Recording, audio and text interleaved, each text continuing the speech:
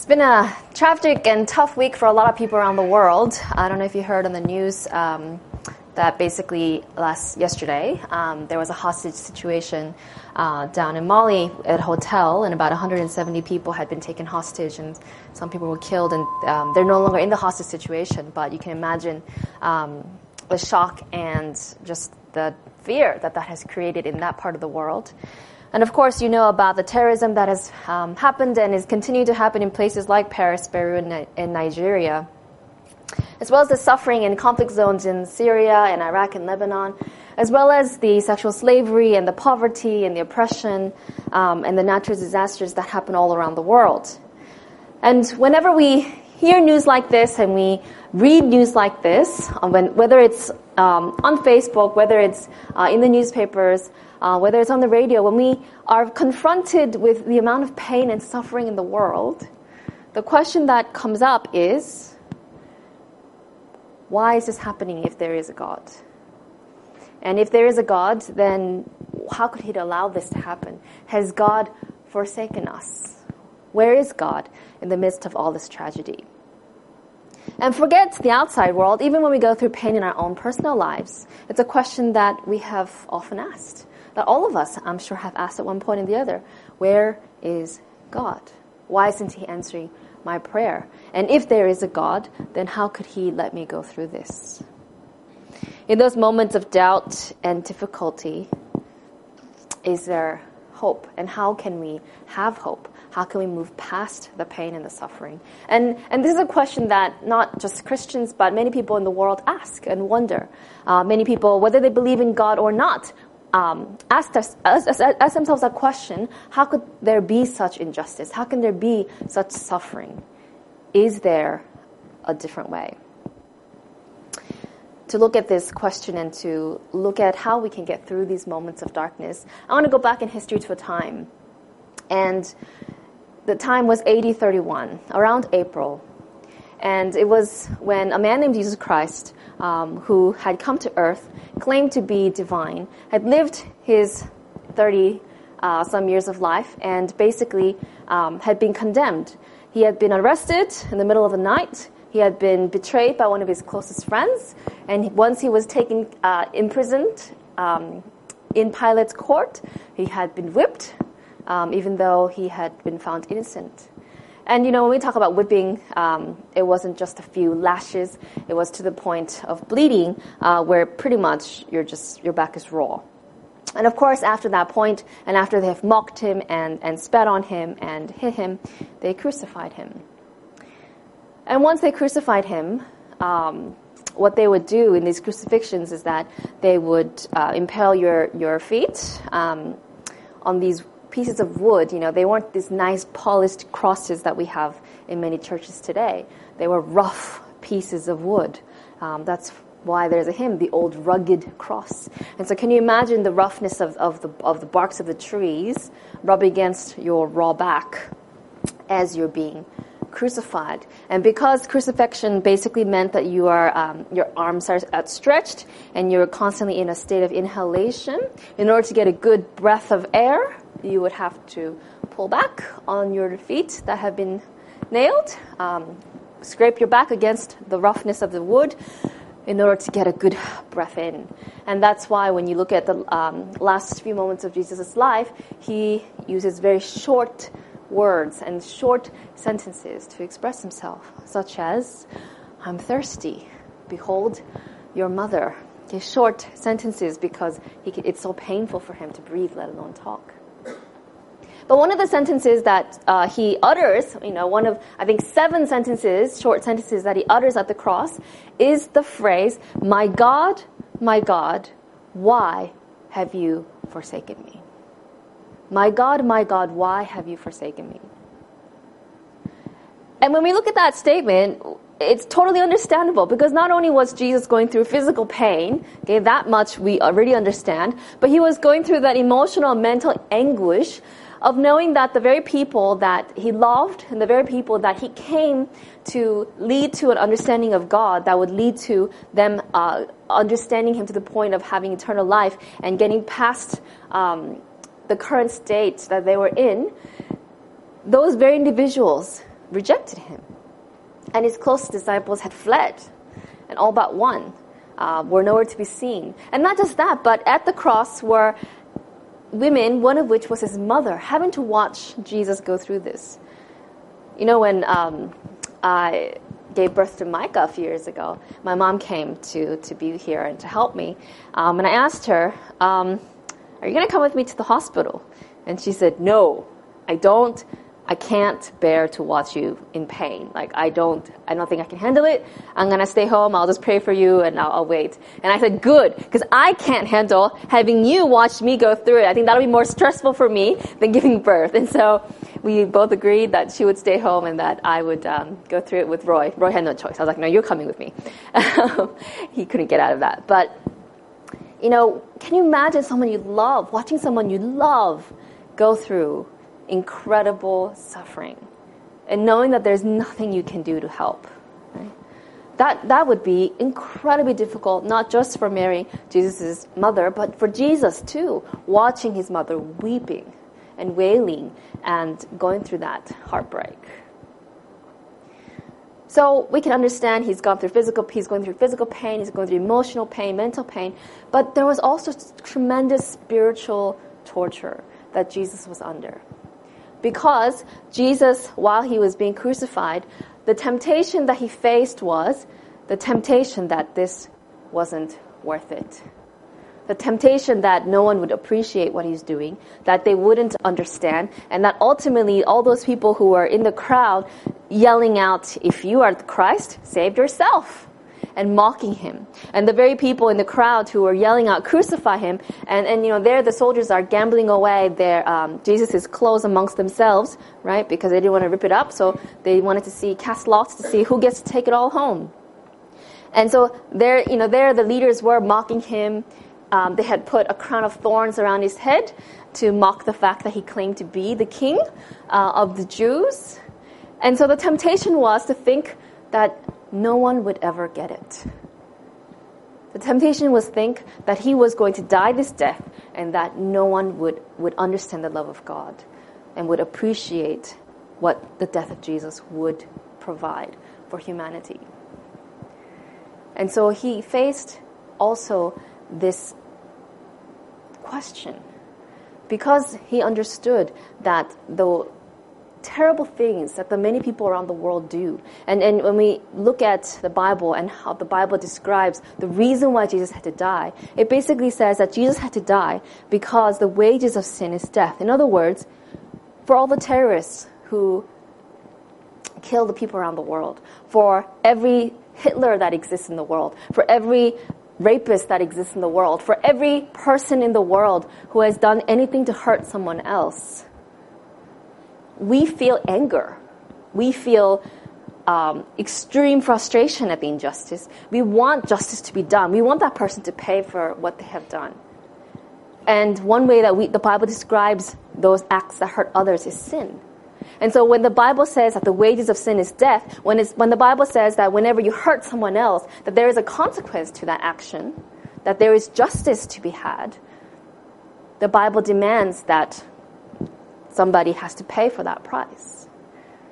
And according to the Bible, Jesus came because he knew that if every person paid for all the times that we hurt one another, then all of us are doomed. And so he came to say, you know what? I'm going to pay the price.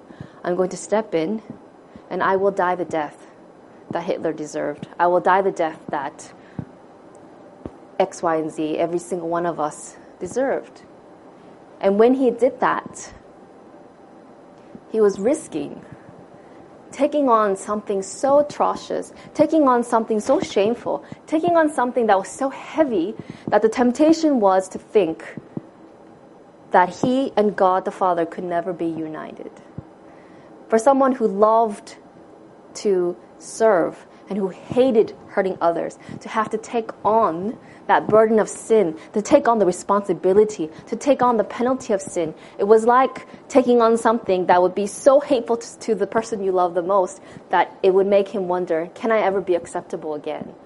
Is there any hope beyond this death that is a result of all the sins of the world? And so in that moment of agony, we can understand why Jesus would feel forsaken by God. We can understand that in that moment, and the Bible describes that there was a physical darkness that covered the earth at that time, even though it was in the middle of the day. And so you can imagine Jesus really feeling alone and feeling for the first time in his existence that God the Father was hidden from him, that somehow he wouldn't be able to come back into that loving relationship with God ever again. And, imagine when you do something really bad against someone you love, right? And you feel really ashamed and you feel, and you ask, and you wonder, is that person ever going to forgive me? And you wonder, are we ever going to be back to how we used to be? The first couple years of marriage are like that, like all the time. Every time you have a fight, you're like, is this it? And then you get over the drama. But, every time you have that break and you know that it's your fault, you know you've said things that hurt the other person, you feel that shame. Well, imagine that shame multiplied by 1 billion times. And that's the kind of anguish that Jesus experienced, wondering, am I ever going to be forgiven? Am I going to be acceptable? Am I going to be reunited with my God? But is that all that's going on here? Is Jesus' anguished cry, my God, why have you forsaken me, simply a cry of despair? And I'd like to propose this afternoon that it's not. That actually Jesus' cry is not one of despair at all, but that it's one of faith. That despite the fact that Jesus felt not only agony, but also it's just that everybody was against him, that despite his feelings, that he was actually expressing faith. And let me illustrate by making a point. If I say twinkle, twinkle, what comes next? Little star. If I say amazing grace, how sweet the sound. And the reason why you can complete the sentence is because these are well-known songs, right? Well, in Jesus' day, when he said, my God, why have you forsaken me? It was actually the first line of a song, of a well-known song, because the Jews grew up memorizing Scripture, and especially the parts of Scripture that were in the book of Psalms were set to music, and so they would memorize entire pieces of the book of Psalms. And one of those was a chapter. If you turn to Psalm chapter 22, we're going to actually read through the whole song. Psalm chapter 22. And I want you to, as we read through this, I'm going to be reading verses 1 to 21. And as I'm reading out loud and you're following along, I want you to think about, why would Jesus quote this song? So let's start in verse 1, and I'm going to read, like I said, verses 1 to 21. And as I read, see if you can pick up why Jesus might have chosen this song. So notice the little superscript. It says, to the chief musician, set to, and I guess there was a song back then called The Deer of the Dawn. That was a popular song, and David wrote these lyrics to go with that tune. And it says, my God, why have you forsaken me? Why are you so far from helping me and from the words of my groaning? Oh my God, I cry in the daytime, but you do not hear, and in the night season, and am not silent. But you are holy, enthroned in the praises of Israel. Our fathers trusted in you. They trusted, and you delivered them. They cried to you, and were delivered. They trusted in you, and were not ashamed. But I am a worm and no man, a reproach of men, and despised by the people. All those who see me ridicule me. They shoot out the lip. They shake the head, saying, he trusts in the Lord. Let him rescue him. Let him deliver him, since he delights in him. But you are he who took me out of the womb. You made me trust while on my mother's breast. I was cast upon you from birth. From my mother's womb you have been my God, but not far from me. For trouble is near, and there is none to help. Many bulls have surrounded me. Strong bulls of Bashan have circled me. They gape at me with their mouths like a raging and roaring lion. I am poured out like water, and all my bones are out of joint. My heart is like wax, it has melted within me. My strength is dried up like a potsherd, and my tongue clings to my jaws. You have brought me to the dust of death, for dogs have surrounded me. The congregation of the wicked has enclosed me. They pierced my hands and my feet. I can count all my bones, and they look and stare at me. They divide my garments among them, and for my clothing they cast lots. But you, O Lord, do not be far from me. O my strength, hasten to help me. Deliver me from the sword, my precious life from the power of the dog. Save me from the lion's mouth and from the horns of the wild oxen. You have answered me. We'll stop there for a moment. Any ideas as to why Jesus might have chosen to quote this song? Why do you think Jesus chose to quote this song?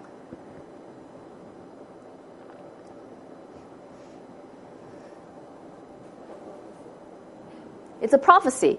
A prophecy is basically a prediction that was given in the times before, obviously, it happens. And many of the Psalms actually are prophetic Psalms. And David, inspired by God, would write these Psalms. In fact, a lot of David's Psalms are like that, including Psalm 23. The Lord is my shepherd, which we often quote as just for ourselves, but it's actually a prophecy about Jesus as well, for another time. But here we see the prophecy that was fulfilled. And so can you imagine Jesus on the cross, his clothes are being gambled, his mouth is dry like a potsherd, it says.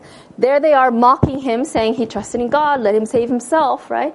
And there they are, his hands and his feet have been pierced.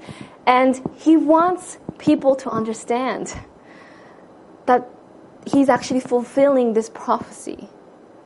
And he wants people to understand that this was something that for his whole life he has been preparing for. And he doesn't have the breath and the energy and the strength to quote the whole thing. And so he just quotes that first line, my God, why have you forsaken me? And perhaps not everyone there would have realized it right away, but it would have stayed in their ears. It would have stayed in their minds to remind them about how the rest of that song goes.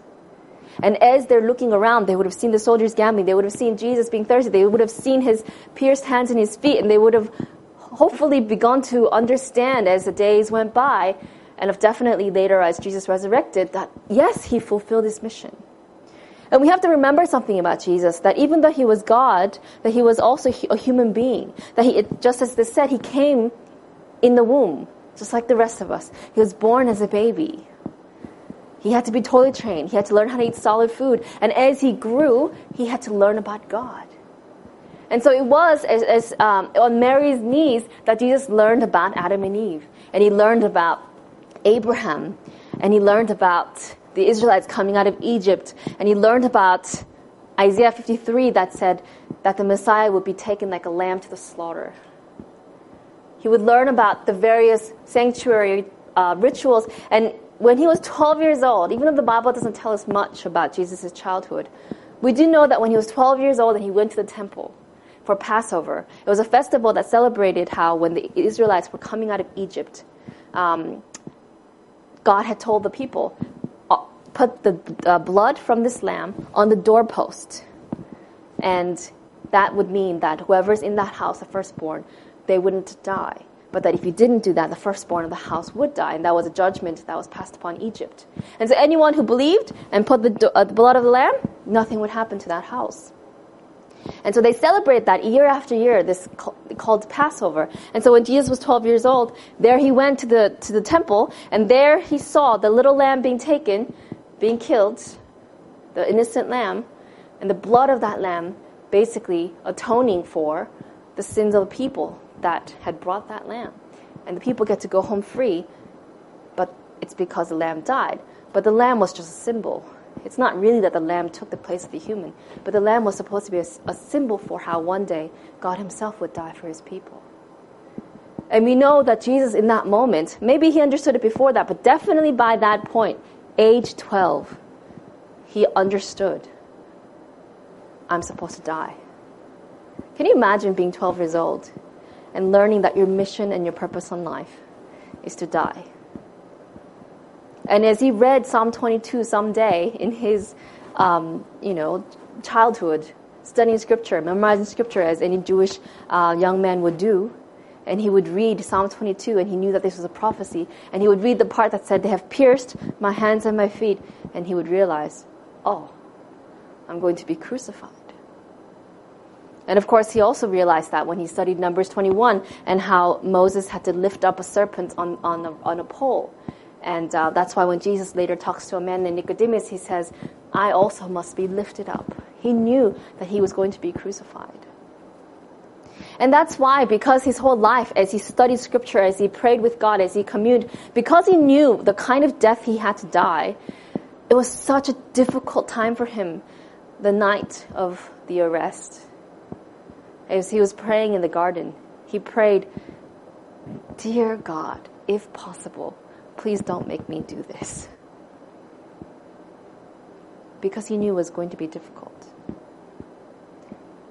But the fact that when the time came, he was able to quote this song shows that Jesus, even though he felt forsaken, even though he felt like he was going through the depths of the worst possible hell, he believed not only that he was fulfilling a mission, not only that this was not just a pointless death, but he believed that people would one day believe and accept the sacrifice that he was making on their behalf.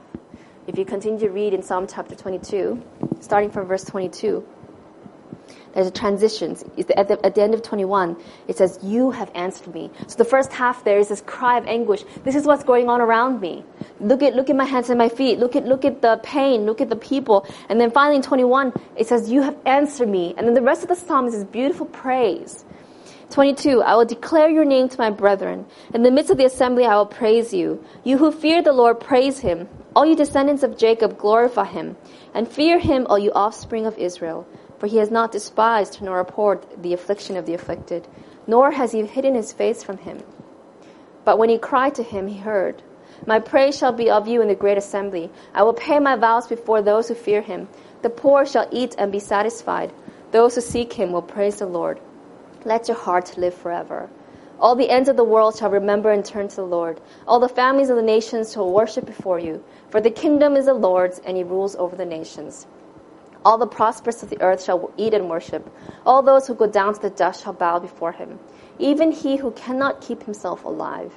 All posterity shall serve him, and it will be recounted of the Lord to the next generation. They will come and declare his righteousness to a people who will be born, that he has done this. When you look at that last phrase that says that he has done this, the this is in italics. And whenever you see in your Bible that a word is in italics, that means that word is not there in the original. That it's been supplied by the translator to help the sentence flow better. Because it sounds awkward to say, he has done. So they said, let's put in a this. But then they put in italics to let you know, this is not in the original language. And so in the original language, it simply just says, it is finished. Which is one of the last sentences that Jesus spoke. And so Jesus quoted the first line of this song, my God, why have you forsaken me? And the last line of this song, it is finished. Left it to everyone else to fill in the gap because they had access to Psalm 22. They knew it. And he starts out by expressing, yeah, it's a terrible situation that I'm in, but I will praise God because someday,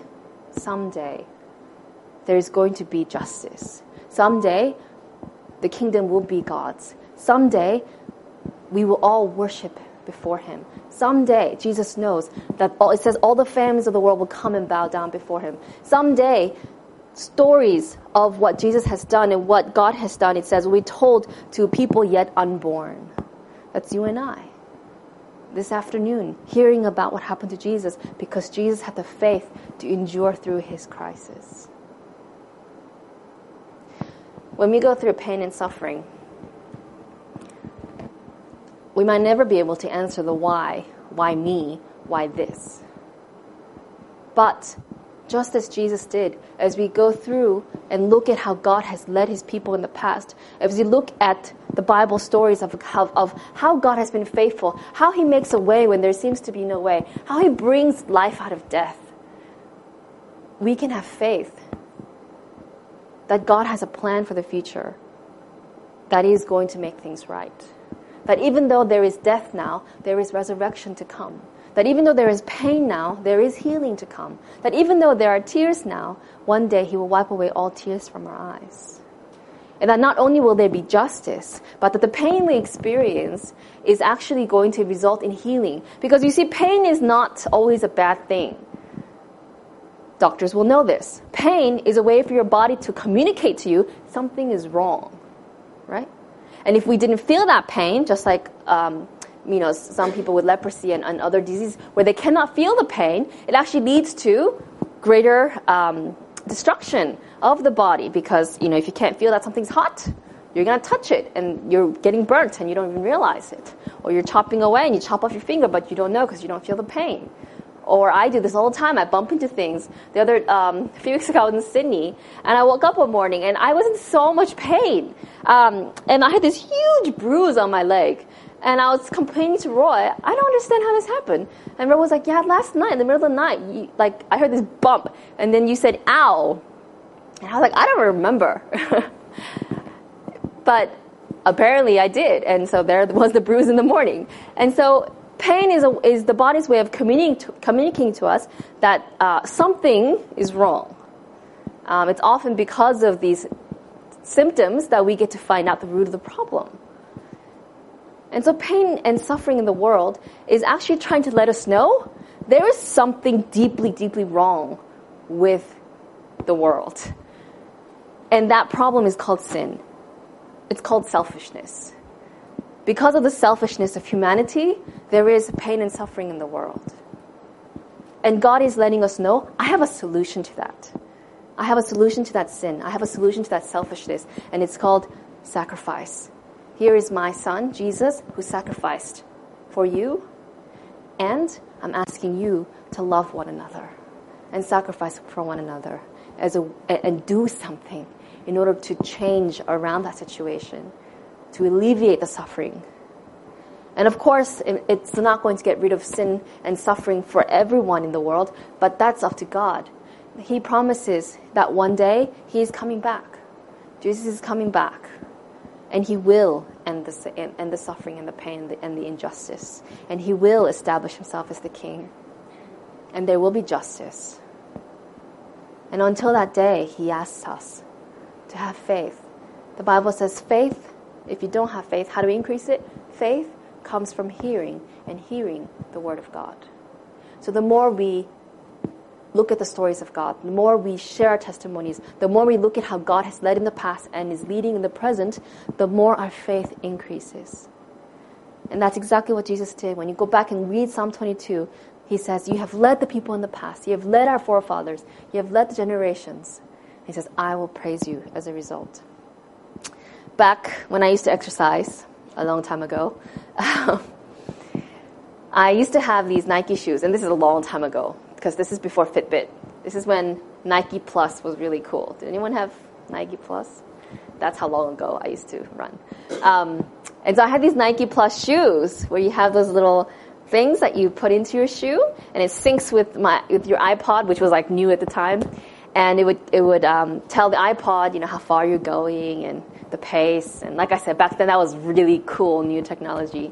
So I was very happy with these shoes. And the cool thing about these shoes also is that it would sync with my iPod's playlist. And so as I'm running, I was jogging, and when you slow down, like they would have your average pace. And when you start to slow down, they would play a power song.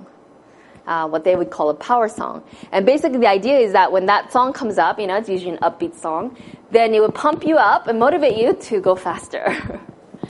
And yeah, I think my power song was like, I Will Survive or something like that. But the idea was that, they would pick a song from your playlist that would motivate you to just finish that last mile, to go that extra little bit, to get their energy back up.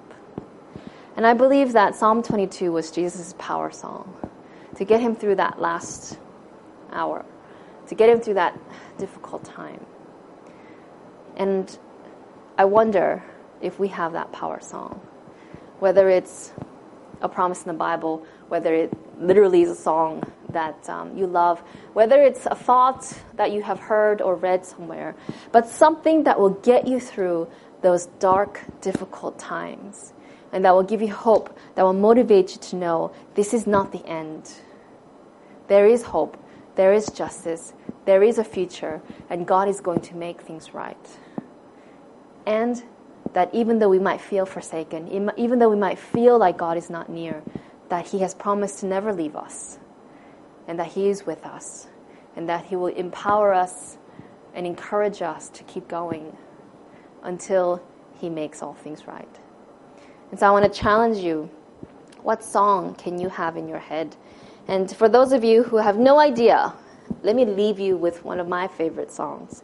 This is my power song from the Bible, and I'll read it to you as we close. It's in Romans chapter 8. And I'm going to skip through because it's quite a big passage, so I'll just skip through, but follow along with me. Romans chapter 8. Romans is a book in the New Testament, a letter written by Paul, who actually went through a lot of suffering. Paul says in Romans chapter 8, verse 18, "For I consider that the sufferings of this present time are not worthy to be compared to the glory which shall be revealed in us. For the earnest expectation of the creation eagerly waits for the revealing of the sons of God. For the creation was subjected to futility, not willingly, but because of him who subjected it in hope." And it says in verse 22, "For we know that the whole creation groans and labors with birth pangs together until now." And it goes on to say, the whole world is waiting for the suffering to end. And then it starts in verse 31. "What then shall we say to these things? If God is for us, who can be against us? He who did not spare his own son, but delivered him up for us all, how shall he not with him also freely give us all things? Who shall bring a charge against God's elect? It is God who justifies. Who is it who condemns? It is Christ who died, and furthermore is risen, who is at the right hand of God, who makes intercession for us. Who shall separate us from the love of Christ? Shall tribulation, or distress, or persecution, or famine, or nakedness, or peril, or sword? For as it is written, for your sake we are killed all day long, and we are counted as sheep for the slaughter. Yet in all these things we are more than conquerors through him who loved us. For I am persuaded that neither death nor life, nor angels, nor principalities, nor powers, nor things present, nor things to come, nor height, nor depth, nor any other created thing shall be able to separate us from the love of God, which is in Christ Jesus our Lord." You're welcome to borrow my power song, or you can have your own. But I encourage you, find it, keep it as your anchor. And when you go through these times of trouble in the world and times of trouble in your own life, may you also have victory through faith. May you also be able to see beyond the difficult circumstances and the feelings that we go through, to be able to say that God has done and he has finished. And may that encouragement and faith be our motivator as we go through our daily lives. Thank you.